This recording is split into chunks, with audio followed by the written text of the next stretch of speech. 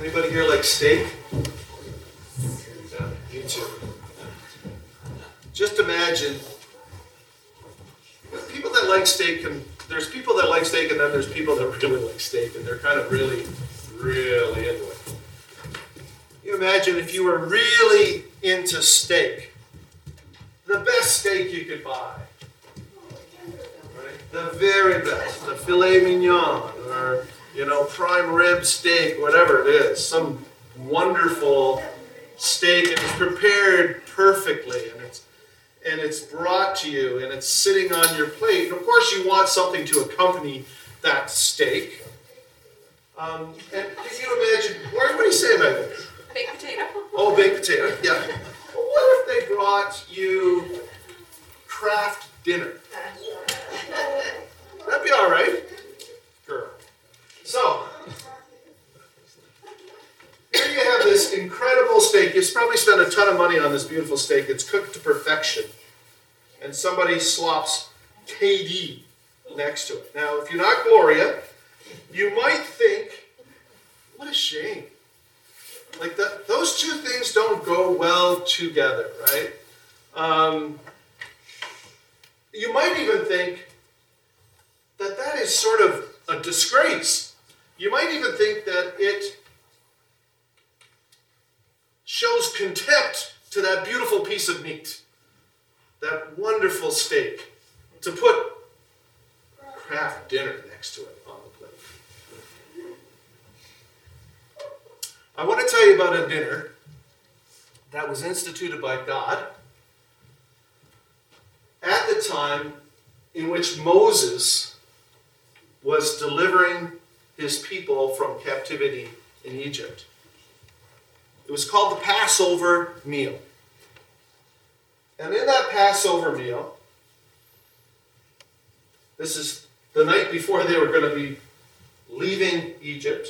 At twilight, they had the meal. They were to take a lamb, a perfect lamb, without defect. And they were to slaughter it. They were to take the blood from it and put it on the doorposts of their houses. And then they were supposed to eat that lamb. Now, the blood was going to be the sign to God that the curse upon the firstborn of all those living in Egypt would be killed. It was a sign to pass over that house and those firstborn. It was a sign of salvation, right? It was a sign of having death pass by because of the blood. And then they were to eat the lamb. And there was to be something that accompanied that lamb. Does anybody know what it was? Unleavened bread. Bread without yeast, in other words. Flat bread, right? They were to eat unleavened bread with the lamb. And that was a perfect pairing on their plates, let's say. Unleavened bread and lamb. Now, at the time, the significance for them as Israelites was that there was no time to wait for the yeast to leaven the dough so that it could, because that takes time. Because they were going to, and they actually had to eat with their cloaks in their belts, as if they're ready to run. So they couldn't wait. So the bread could be unleavened. It had to be unleavened. The Apostle Paul makes a direct relationship to that meal in this passage. And I'm going to ask Ken if you'd bring up past the chorus, past the hymn, next one. Yeah. He makes a direct link to that Passover meal to a situation he was dealing with in Corinth. The church in Corinth had lots of issues And Paul equates the Passover meal that the Israelites were to partake in every year with the Lord's Supper, the supper that you're about to participate in. And he does that by saying that the perfect lamb is Jesus Christ. And of course, we don't have meat up here. We have blood, symbolizing the blood of our sacrificed lamb, Jesus Christ. And we have bread symbolizing the body of Christ. Look what it says. Your boasting is not good. Don't you know that a little yeast leavens the whole batch of dough? Get rid of the old yeast so that you may be a new unleavened batch, as you really are.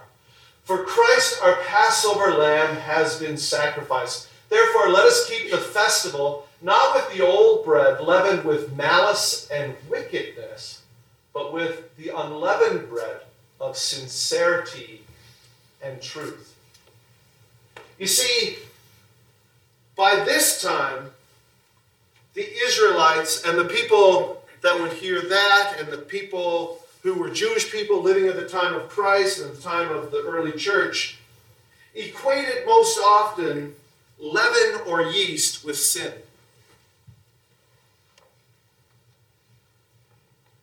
And so he's saying, get rid of the sin, or the loaf that is the sin, and only eat or participate in the body of Christ with unleavened bread, or unsinful bread. This is a serious thing. A very serious thing in how we approach the Lord's Supper. In that instance, that church, and in this case, Paul is referring to getting rid of somebody who was persisting in an incestuous relationship. And he's saying, you cannot participate in the feast of Passover or the Lord's Supper if, in fact,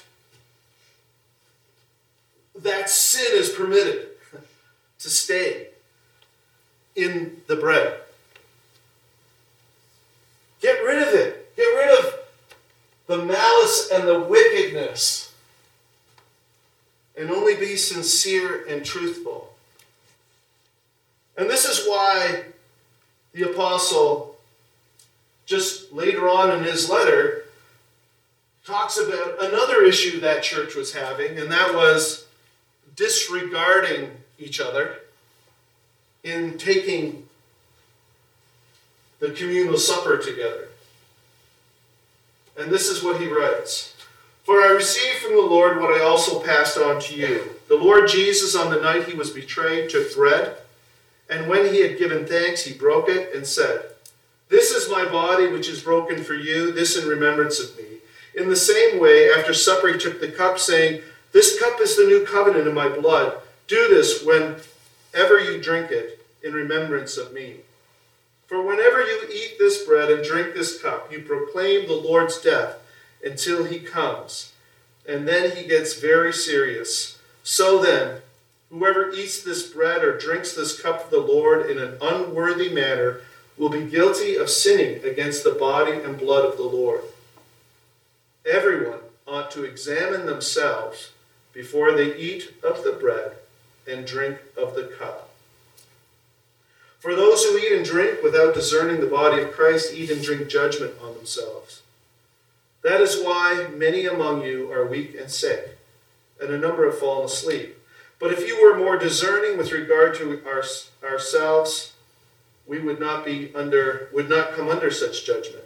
Nevertheless, when we are judged in this way by the Lord, we are being disciplined, so that we will not be finally condemned with the world. So just as the Israelites were not to have yeast in the bread is to be unleavened bread.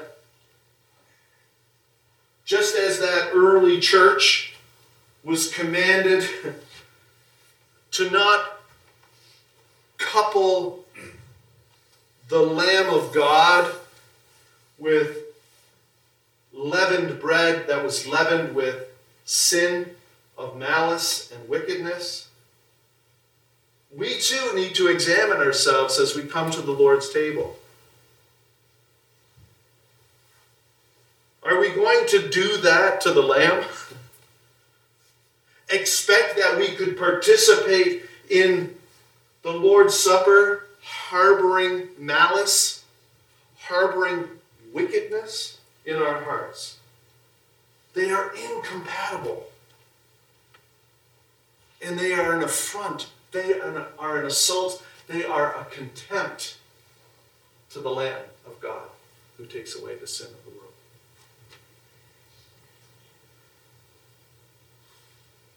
So we examine our hearts. The good news is we don't examine our hearts and find at the end of that process sin and condemnation. We find at the end of examining our hearts sin and forgiveness. If we were sinless, or if we were sinful, or if I should say it this way, if our participation in this table depended on us being sinless, okay, coming in the doors of this church, no one would be eating this meal. But we come, we examine our hearts, we see if there's any evil, we see if there's any malice or wickedness, we confess it. As a matter of fact, I would suggest that there's another passage where Paul talks, if you come to the altar and you realize that your brother has something against you, you need to go to that brother and deal with that situation before you continue at the altar. And I think that too is relevant in the situation where we're coming to the Lord's Supper. We cannot couple the Lamb of God with bread that is full of the yeast of malice and wickedness. It is incompatible, and it is an affront and assault against God and against the sacrifice that Christ has made. So we need him, don't we? We need him to purify our hearts as we've been singing, so that we can participate in this supper where we remember the sacrifice of the perfect Lamb of God. And we can come without malice and wickedness, knowing that we have been forgiven and we have been cleansed and made whole.